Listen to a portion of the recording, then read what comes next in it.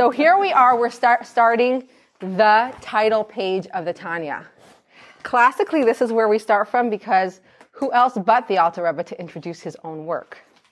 But to think about what the Tanya is, I was like trying to say, maybe we do some introduction to explain what the Tanya is, and I was reminded of the story. The Alter Rebbe published the Tanya first in bits. It wasn't actually published. There were circulating manuscripts, and it was anonymous. And when he finally decided to bring it to the printing press, he still was going to publish it anonymously. And he was getting approbations from some of his friends, his colleagues from the Maggid of Mezrich. And one of them was the famous Reb Zusha of Anapoli, who people just see kind of as simple, but the Alter Rebbe addressed to him a letter, the Gaon, the great genius. And for somebody of the Alter Rebbe's caliber to call Reb Zusha a Gaon means that he truly was a Gaon. And he sent his chassid to get an approbation from Reb Zusha. And he said, one of the conditions is that the Alter Rebbe does not want his name written in here. He wants to publish it anonymously. And he said, no, I'm going to write his name. And he said, well, if you write his name, I have explicit instructions not to accept your approbation. And so he said, okay, fine, I won't write his name. Anyway, everybody's going to find out who did it. Who else but Zalmanke? That's what he called the Alter Rebbe. Who else could write the Tanya? And then he started to write, and he said to the chassid, is this enough? Bring me paper. And so he said to the chassid, is this going to be enough? Bring me more paper. And he said, is that going to bring me enough? Bring me more and more and more paper. And then he said, how much paper you're going to bring me, I will not have enough room to write the praises of the author of this work. Just bring me a quarter sheet of paper. Mm-hmm. And that to me is very educational. We can talk about what the Tanya is for days, for years, forever. Let the Alter Rebbe introduce his own work. What's so unique about the Tanya is that it's the first and in many ways the only kind of book of its kind. It is a systematic approach to Chassidus, which actually really evoked the ire not just of people who were against the Baal Shem Tov and the teachings of Chassidus, but even from among the Baal Shem Tov students, people had a problem with that. They said, how could you make such a systematic, intellectual approach to something so spiritual? And why are you making this available to such a wide audience? And indeed, that caused even spiritual issues for the Alter Rebbe. The Tanya was published in 1796. The Alter Rebbe has 53 chapters, the first part. The Alter Rebbe, under false accusations of supporting the enemies of the Russians, was imprisoned in 1798 for 53 days, corresponding to the 53 chapters in the Tanya. When he was in prison, he was visited by the Baal Shem Tov and the Maggid of Mezrich, who were no longer in this world. And he said, what is the accusation against me? He said, you're spreading too much. And he said, okay, so should I stop? He said, no. Once you're released from prison, now you know that you have the approval from heaven to continue spreading this work. You'll have to spread it and spread it. And in fact, this was following the model of his own teacher, the Maggid of Mezrich, who was spreading Chassidus to a wider audience than many of his colleagues would have liked. And one day, his colleague, the holy Reb Pinchas Karitzer, found a sheet of Chassidus laying in the gutter.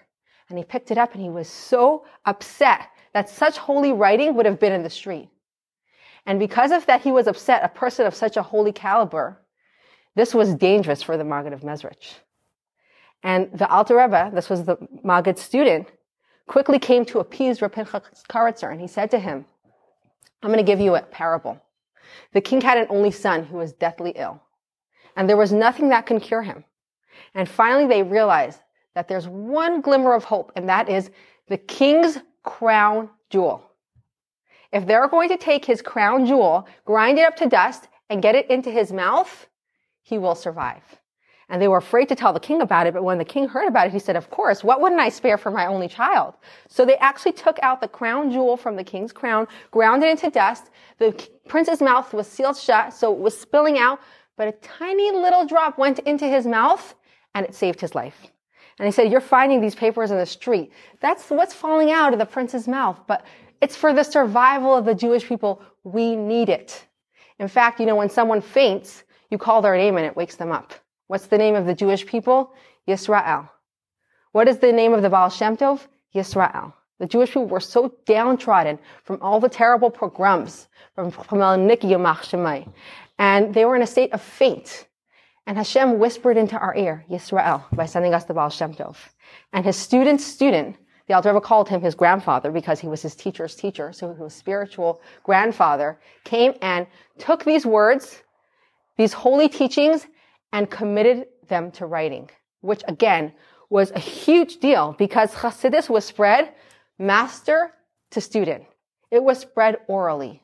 To have written this down was considered to be dangerous. In fact, they tell a story of the Baal Shem Tov that he once had a dream that a demon was walking in front of him. He's carrying a book. And he said, wait, whose book are you holding? He said, I'm holding your book. He said, I don't have a book. I never wrote anything. When he woke up the next morning, he gathered his students and he said, have any of you been committing my teachings to writings? And one of the students said, yes, me. So he said, let me see it. He starts looking through the book and he said, there's not one word of what I said in here. Now, of course, he was writing down what his teacher said. But there's a very different way of accepting something when it's written and when it's delivered orally. And the Alter Rebbe is going to tell us that because to write a book like this is something that the Alter Rebbe thought about. He didn't take this decision lightly. It was a huge decision. It was earth-changing, literally, but it was something to be weighed. Is this something that I can do? Can I write a book like this? Is this okay? So Reb Zusha said, how did he manage to put such a great God into such a small book? And that is the Tanya. The Tanya is not only one of the greatest works of Chassidus, and in many ways, it's the only work of its kind because it's a systematic work on Chassidus. There was never a systematic work on Chassidus before. Rabbi Steinsaltz compares it to the way that the Rambam wrote his Mishnah Torah. Until then, people used to write like commentaries on other commentaries, right? Like there's the Talmud, that's a commentary on the Mishnah. You write according to the Parsha of the week. But the Rambam just wrote his own structure from the beginning to the end. He was very unapologetic. He said, all you're going to have to do is you're going to have to read the written Torah, and then you could read my book and you don't have to read anything in between. Because what he did was he compiled everything from the oral Torah and he put it in a systematic approach. You'll see in the Alter Rebbe's compiler's foreword, as Rabbi Steinsaltz points out, he's more apologetic when he writes that, but it's the same idea of making a systematic work that really never existed. It's not only an incredible work of Chassidus, it's actually an incredible work of Musar, ethical teaching. But what makes it so different from all other works of ethical teaching is it doesn't talk about specific problems. Question, answer. It's a whole different approach. It's this broad perspective. You're actually getting a bird's eye view of the universe and of the inner workings of your soul. And from that perspective, you can kind of look and analyze anything. Instead, sometimes you read a specific problem, it sounds interesting to you, you'll be like, oh, but it doesn't apply to me. There's nothing about the Tanya that doesn't apply to us. It's literally the inner workings of our soul and realizing that every single problem a person encounters literally stems. You could look at thousands of complexities and struggles and doubts. It's all an expression of a simple, basic problem. Just one problem. The struggle of good and evil within ourselves. That's it. That's what everything could be summed down to. And the Alter Rebbe is going to teach us and train our eye and how to look at the inner workings of the soul, look at the universe, and be able to identify. He considers himself just a compiler. He doesn't consider himself an author. So he says it's a compilation. And Amarim, they translated here as teachings, but it actually means sayings. He's saying, this that I'm giving you right now are things that I've said to people when we had a private audience. Hanikra B'Shem, which is entitled Sefer Shel Beinonim, the book of the intermediates. So this idea, Sefer Shel Beinonim, the book of the intermediates, that's what the Alter Rebbe called the Tanya. Likutei Amarim, Sefer Shel Beinonim. Where does the name Tanya come from? Actually, Tanya is the first word of chapter 1. And that's the name that stuck. But what is the book called? What did the Alter Rebbe call it? He called it the book of the Beinonim. Now, this idea of the Beinoni is a huge breakthrough innovation. Because if you look at what was the expectation before the Tanya, general works of Musar, is that everyone has to be a tzaddik. If you have any kind of inner struggle and you haven't yet overcome your evil side, your dark nature, then you just have to resolve this right now. You have to get past it, but everybody must be a tzaddik. If you're still struggling, you're in a bad space. The Alter Rebbe came along and said, not everybody could be a tzaddik. It's just not possible, even for most people. You have to behave like a tzaddik. You have to think like a tzaddik. You have to speak like a tzaddik. You have to act like a tzaddik. But to say that you're going to resolve that inner conflict, you're going to get away with it, not everybody has that choice.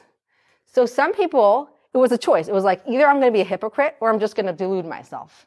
I'm going to like have these inner struggles, but pretend I don't.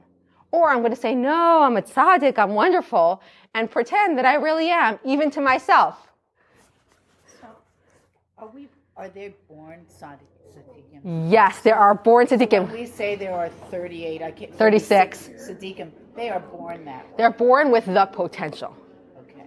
So some people are born with the potential of a tzaddik, very few. This is something that we're going to visit at length in chapter 1. But most people, so yes, some people are born with the capacity to be a tzaddik, but most people don't have that capacity. So on an external level, we all have to behave like a tzaddik. On an internal level, we need to realize that we have different moments. We have moments where we're literally attached to Hashem, and when we feel that attachment, that is our truth of truths. And then we have those moments where we don't feel the connection, and we have a struggle, and the world seems so prominent and important to us. And even though that doesn't define us, but that's also our truth. And in no way should that take away from the fact that we have an ideal way of living, and that is the way of the Benoni, who is perfect like a tzaddik. And in certain ways, a Benoni is even on a higher level than a tzaddik, because a tzaddik doesn't have to struggle. They have a different path in life. So somebody who struggles and overcomes is even higher than a tzaddik. So this is the new ideal. The ideal of the Benoni. Melukat mipi svarim umipi seifrim kedoshe elyain nishmasam eden. Compiled from sacred books and from teachers of heavenly saintliness whose souls are in Eden. Again, he says, I'm not the originator of this work. This is stuff that I got from my teachers. Who are my teachers? They are the Baal Shem Tov. They are the Maggid of Mezrich. Some people also count the Maggid of Mezrich's son, Rabbi Avraham the Malach, he was called, because he was so out of this world. I mean, the Baal Shem Tov, they used to study together. They were chavrusas, the Alter Rebbe and the Malach, Rabbi Avraham the Malach. His father set them up to learn together. So he told to the Alter Rebbe, you teach my son Nigla, the exoteric parts of Torah, Talmud and all the halacha, and he will teach you the secrets of the Torah. And they had this arrangement where they would, and the Alter Rebbe actually used to switch the clock because he wanted to learn more. And he said, those stolen hours that I had were all the more sweet. Call upon the words of Shlomo HaMelech, who said, Mayim genuvim yum taku. Stolen waters are sweet. So he used to steal time. He actually saved his life because once they were learning, and Rabbi Avraham the Malach got into such state of ecstasy that the Alter Rebbe quickly served him a bagel and butter to just keep him down here. So those were his teachers. And who are the books that he's talking about? He's talking about the works of the Maharal, who actually the Alter Rebbe is a 7th generation descendant from the Maharal of Prague. And also the works of Rabbi Yeshaya Halevi Horowitz, the Shla. His work is Shnei Luchais Habris, and it's known by the initials Shin Lamed Hey, which is the Shla. So where did I get all this that I'm writing in the book? I got it from my teachers. I got it from books. The Baal Shem Tov, the Maggid of Mezrich, his son, Rabbi Avraham the Malach, the Maharal, the Shla HaKadosh, and of course all the classical Jewish works. I mean, Tanakh, Midrash, Talmud, Zohar, Shulchan Aruch. All this is going to be presented in the Tanya. And what's going to blow your mind is certain ideas that you took for granted. The Alter Rebbe is going to take this, a classic Jewish idea, and he's going to shed a whole new light on it. You thought you knew what this is? You don't know what it is. Let me show you. And he's going to bring us sources from the Talmud, from Zohar, and suddenly a whole new world opens up before us. Can I ask a quick question? Sure. So the Tanya was written by the Alter Rebbe. It's mostly a Chabad thing. Do non-Chabads look at the Tanya and read it and look at it? Absolutely, 100%. Today, more than ever. I mean, my friend just sent her daughter to a seminary in Yerushalayim, not Chabad, and they have a class in Tanya, and she said it's more and more seminaries in Israel are doing that. A friend of mine who comes to my night Tanya class, she said her neighbor grew up classically against Chassidus. There has been this since the time of the Baal Shem Tov, and he told her, I study Tanya, there's just no other way. I don't know how somebody could keep their strength as a religious Jew today and not study Tanya. So originally, and to see how far, this is from the Zohar, to see how far the teachings of Chassidus have spread to that everybody learns it and relates to it. Of course, there's going to be those staunch people who tenaciously don't want to, But there's always been opposition to something important for whatever reason, But today, the study of Tanya has spread throughout the world. Miyushat al pasuk kikarev elecha hadavar ma'id beficha uvavavcha la'asaisai levar hetev echu karev ma'id. Why did he write this book? Based on the verse from the Torah, for this thing is very near to you in your mouth and in your heart, that you may do it. Explaining clearly how it is exceedingly near. So Moshe Rabbeinu tells the Jewish people, Ki ha-mitzvah hazeh asher anechem mitzvah v'eschem hayom, lo nifleisi mimcha v'lo rechaikahi. This mitzvah that I am commanding you today, and commentaries explain either it's the whole Torah or it's the mitzvah of teshuvah, is not far removed from you. It's not distant. He says, it's not across the ocean that you're going to say, who's going to go across the ocean and get it? It's not in the skies. It's not in the heavens that someone has to climb into the heavens to get it for you. You know where it is?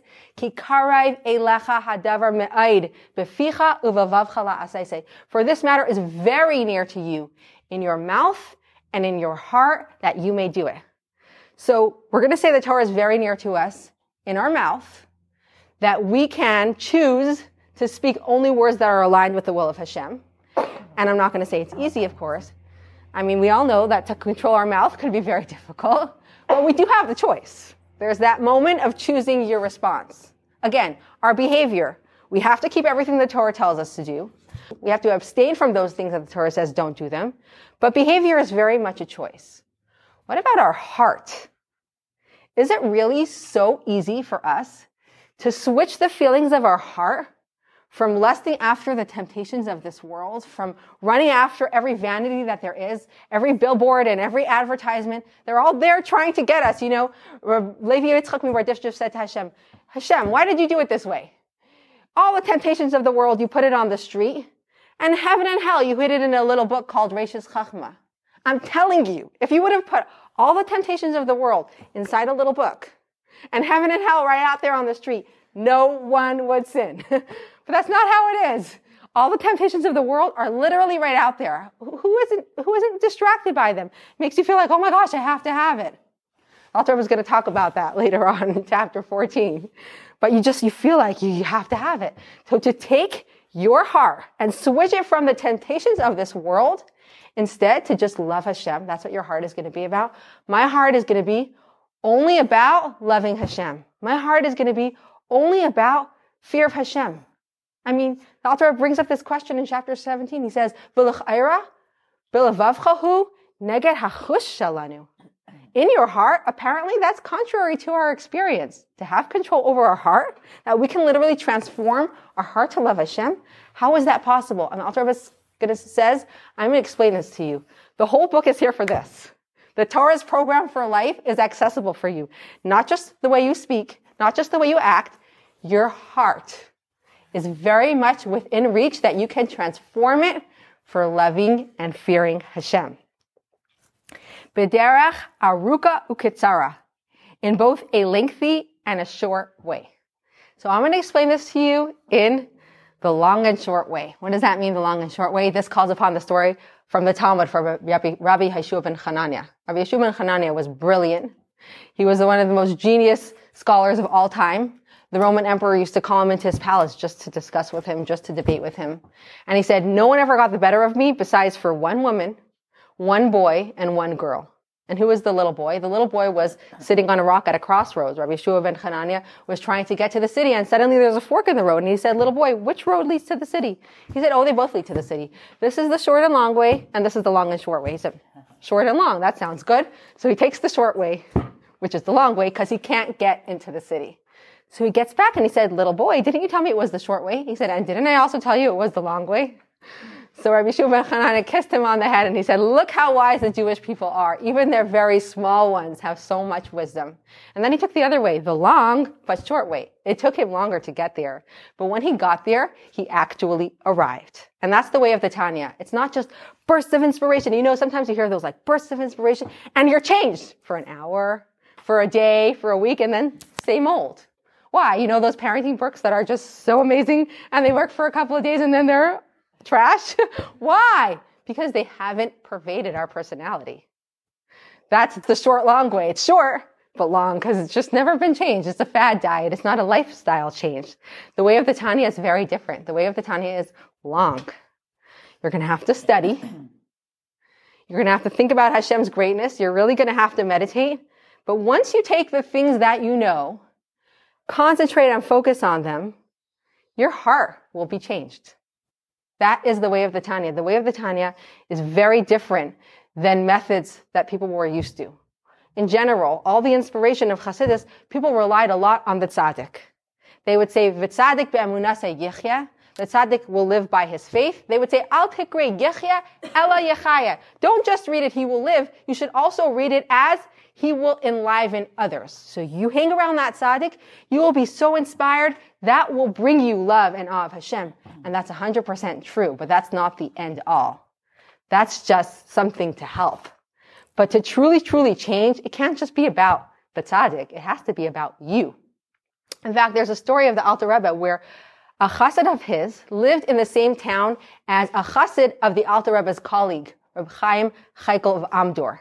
So the Alter Rebbe and Chaim Chaikel were both students of the Maggid of Mezrich.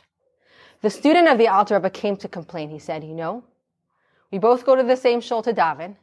He gets to shul, like instantly almost. He's fired up and the way he davens is incredible. Brent, he's burning. But me, first I have to learn, then I have to meditate, and then finally I call up some level of inspiration, and then I can daven. Why is that fair? And the Alter Rebbe took him very seriously. He leaned his head on his hands and he said, Brent, he's burning.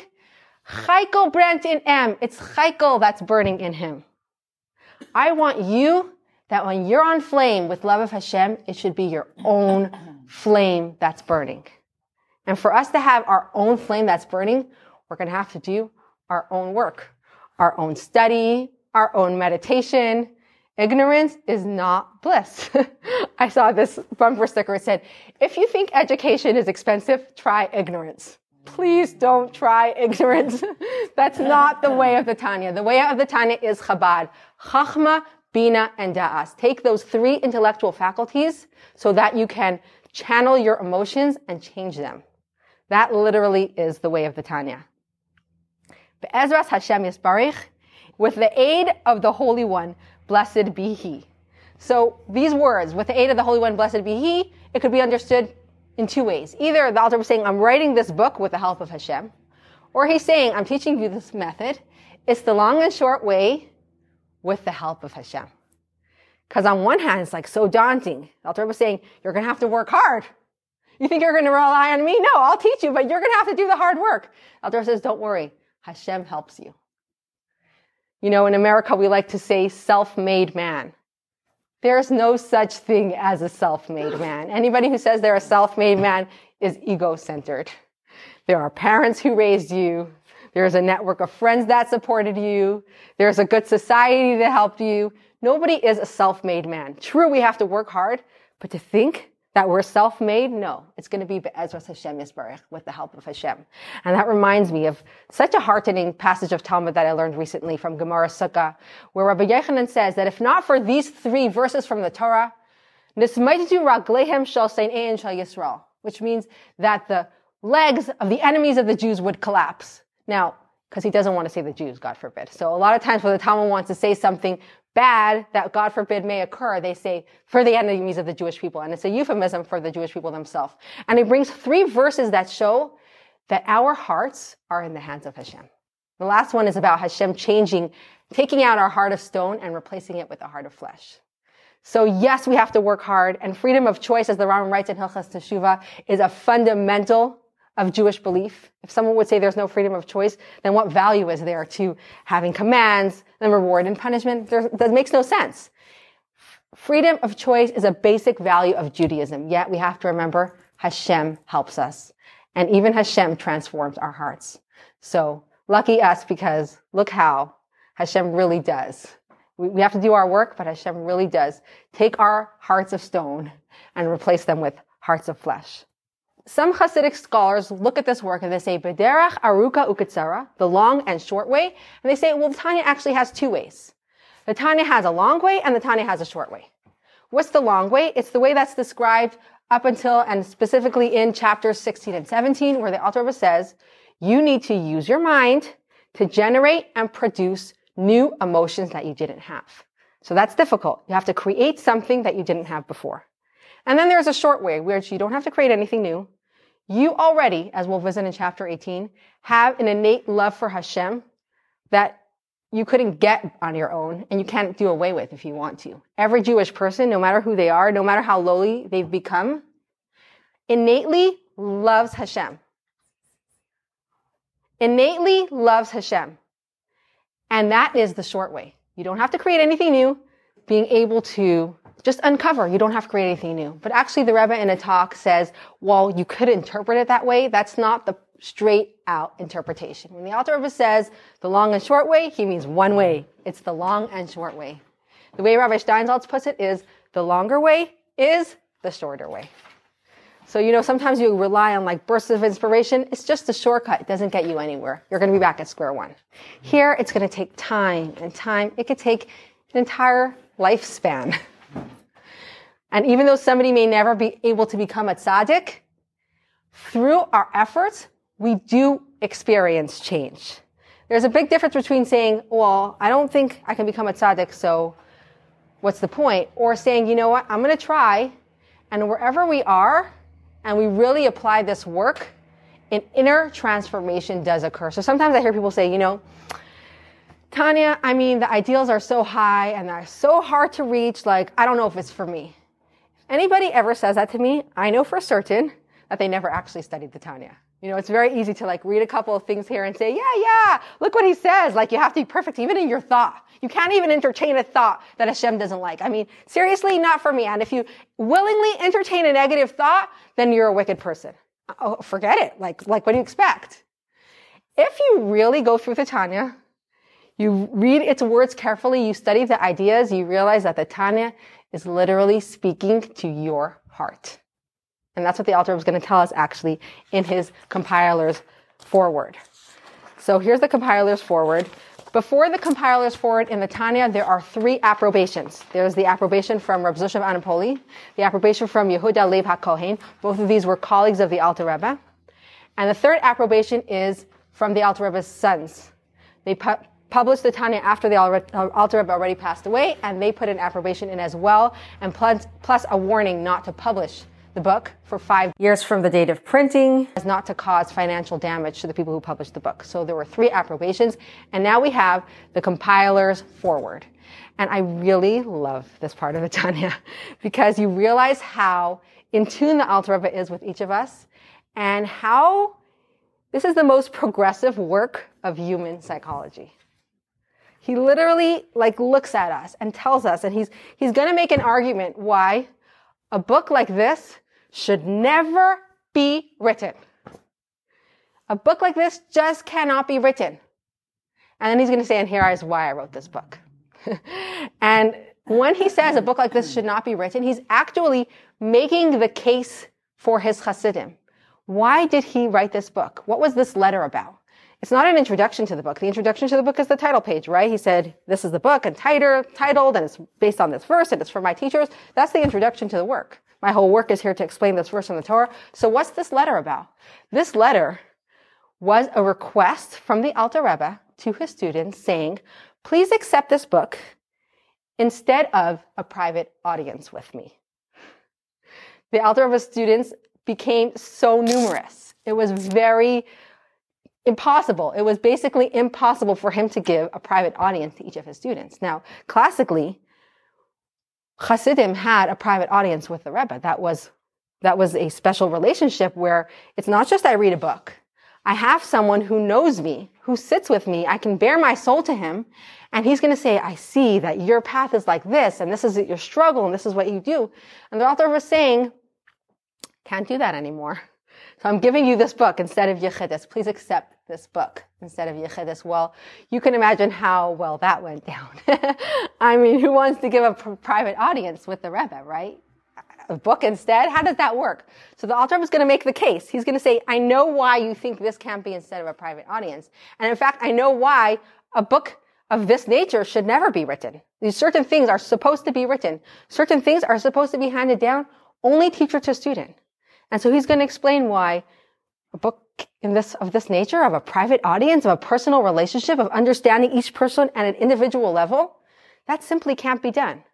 And for us as parents, as educators, as friends, it's really an important lesson, because if you want to teach something or give a breakthrough idea to somebody close to you who doesn't see things the way you see it, but you're older, you're wiser, you're more experienced, and you know that this is the right thing for them, you first have to be able to see things from where they are coming from. You have to be able to make their case even better than they can. That's what the Alter Rebbe is doing here. He's saying, you want a private audience with me, right? You think a book isn't enough. I'm going to tell you exactly where you're coming from and why a book really isn't enough. I mean, what a lesson for us. Like, we want to understand people who are close to us and may see things differently.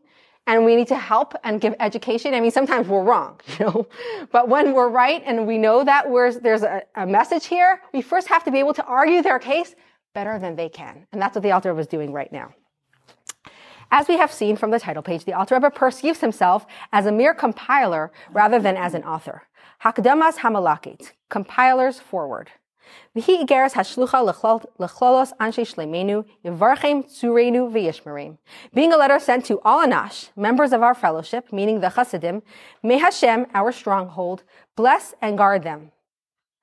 Alechem ishim ekra, to you worthy men do I call. Shimu elai reitfei tzedek v'vakshe Hashem v'yishma alechem alekim l'migadol v'ad katan. Listen to me, you who pursue righteousness, who seek God, and may the Almighty listen to you, both great in spiritual stature and small. Kol anshe shleimenu dimedinasenu v'samayche shelah. All Anash in our land and in nearby communities. Anash means anshe shleimenu, the men of our fellowship. So people of our community, this is who I'm talking to. Ish alma kaima yavad l'shalayim v'chaim ad ha'elam netzach sela va'ed. Amen. May each in his own place achieve peace and eternal life. Amen. May it be his will. May this be his will. And interestingly, he says, Alechem ishim ekra, to you worthy men do I call. How often do you see the word ishim? Like ish is singular, and ashim is plural. The word ishim means I'm addressing you in the plural, but I'm actually addressing you individually. This is an individual book. This is something that when you read this book, know that I'm talking individually to you. So what's really amazing, if we think about it, that anytime we're studying Tanya, we are actually having a private audience with the Alter Rebbe. And to think, to truly understand the ideas of the Tanya, you grapple with it. There's a story of, the previous Rebbe tells a story of a very strong-minded chassid. His name was Reb Shmuel Barshai. He used to tutor children. He was brilliant, though, and it came to a point where people realized what a genius he is. So the wealthy men in his community used to hire him to private tutor them. And he said, anybody who studies a chapter of Tanya and says, oh, I know this fully, I know this well, is the same as somebody who studies a passage from the Torah and says, I understood it as well as when it was given on Har Sinai, on Mount Sinai. Somebody who dares to speak like that is a heretic. So, yes, we're going to understand, but there's going to be things that we have to realize there's so much more beyond this. And we're having this special opportunity of the Alter Rebbe, through the medium of this book, speak to us individually. How does that even happen? Because it seems to be impossible, and that's what he's going to tell us. It is well known that all Anash are wont to say,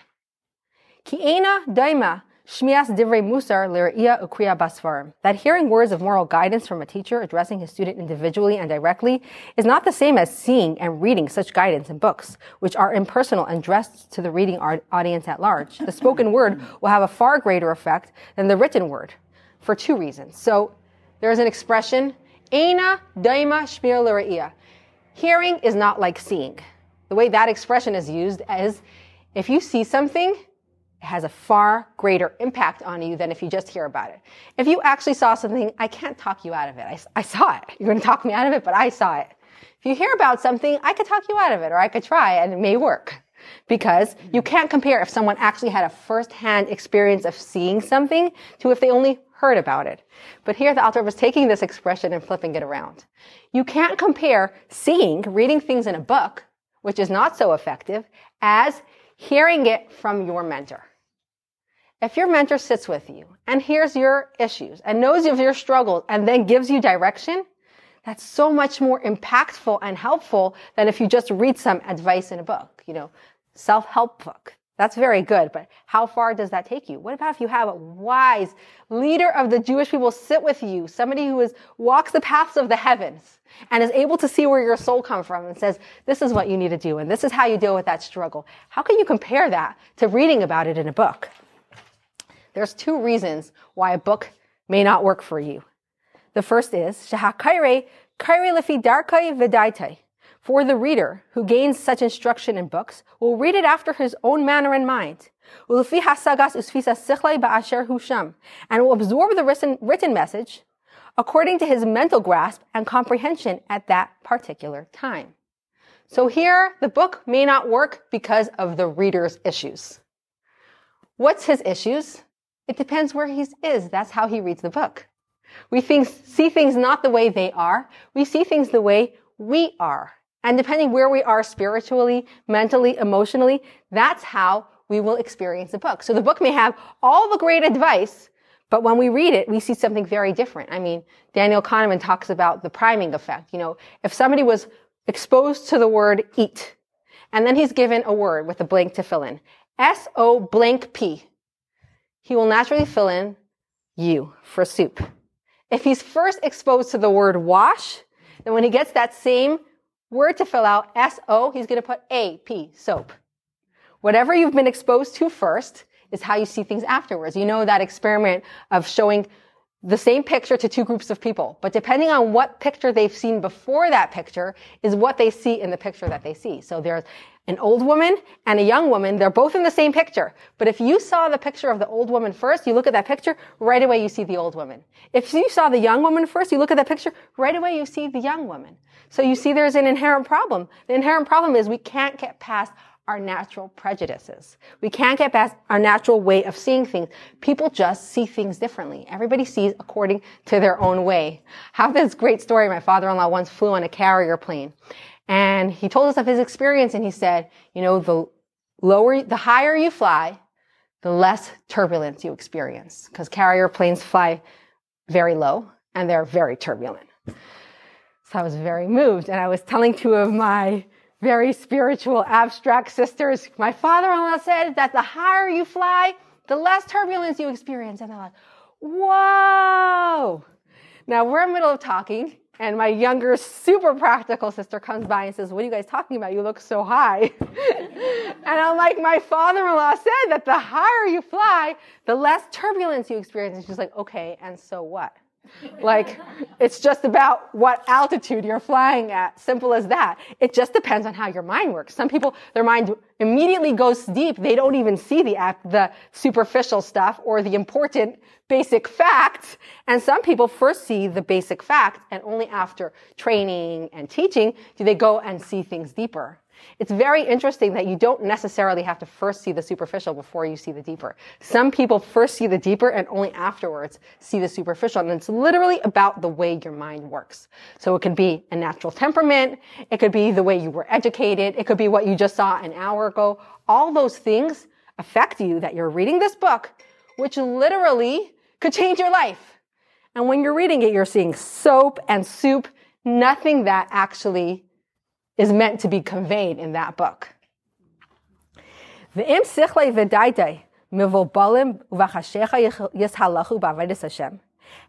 his intellect and mind are confused and wander about in darkness, in ideas pertaining to the service of Hashem, he will find it difficult to see the beneficial light hidden in books. So there's two problems here. Will have an intellectual kink. And the other thing is, wander about in darkness and ideas pertaining to the service of Hashem. He will have a spiritual kink.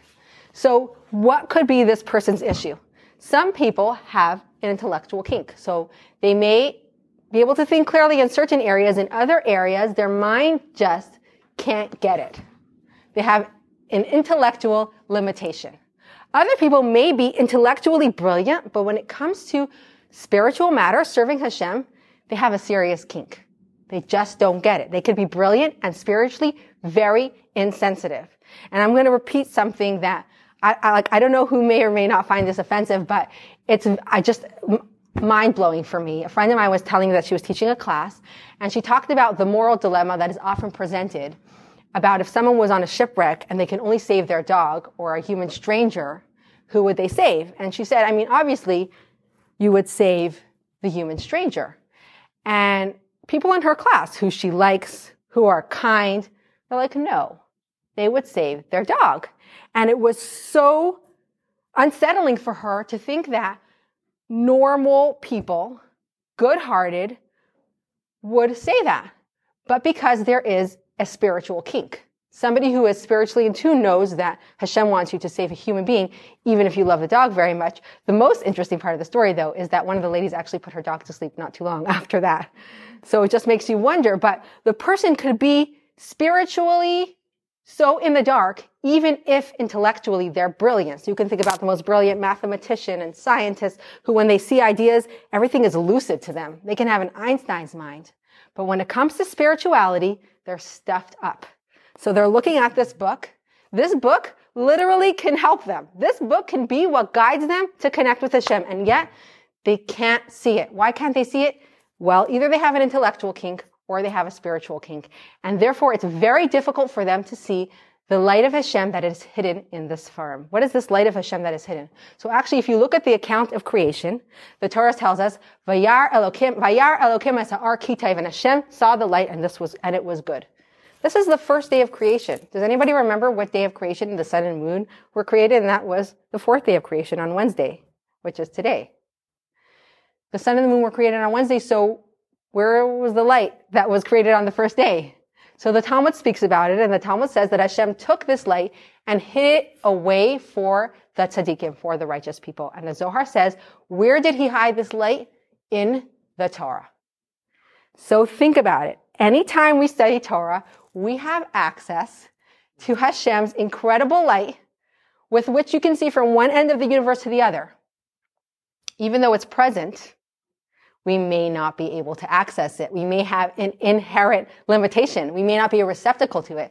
Our mind might be confused. Our spiritual sensitivity may not be there. So yes, I'm giving you this book. It can help you, but it may not be able to help you because you can't access the light. That's problem number one. Although this light be pleasant to the eyes and healing for the soul. In the case of a personal guidance, on the other hand, the mentor can ensure that his message is understood fully and correctly. And the Alter Rebbe will now point out a second disadvantage in written advice. And that's what we're going to speak about next class, B'ezrat Hashem. So let's summarize what we said until now. First of all, we talked about the title page of the Tanya. The Alter Rebbe introduced this work. He called it a compilation of teachings. He called it the Book of the Intermediates, which turns out to be a whole new standard for what we are supposed to accomplish. It's not tzaddik anymore, it's the intermediate, and we're going to talk about the intermediate as the work progresses. Where did he get it from? He got it from books, he got it from teachers, and it's based on the verse in the Torah that this matter is very near to you in your mouth and in your heart, that you may do it. He's going to explain in a long but short way how indeed we are able to serve Hashem in our heart. Now he says, I'm giving you this book instead of a private audience with me. I know that you are indignant. You don't want to accept it. This is not Hasidic tradition. You need to have a private audience with the Rebbe. Well, let me tell you something. Let's first talk about why a book doesn't work. Well, a book may not work for a few reasons, but the first reason is the person. I may give you the best book in the world, the book that has the light of Hashem hidden in it. A book that if you read it, it is Masayk la'einayim marpeh lanefesh. It is literally sweet to the eyes and healing for your soul. But you may not get it because you have a kink. Either your mind doesn't get it or your spiritual sensitivity doesn't get it. So to be continued next week, B'ezrat Hashem. Do you think he thought that if they had that kink through the book, that they couldn't get it in person either? Well, if you sit with a mentor, It's a different then they know what your king. And they really know you, then they know. This is a touchy issue. I'm not going to talk about this now. Grabbing a picture. Yes, let's do it. Okay. First class. We're very excited.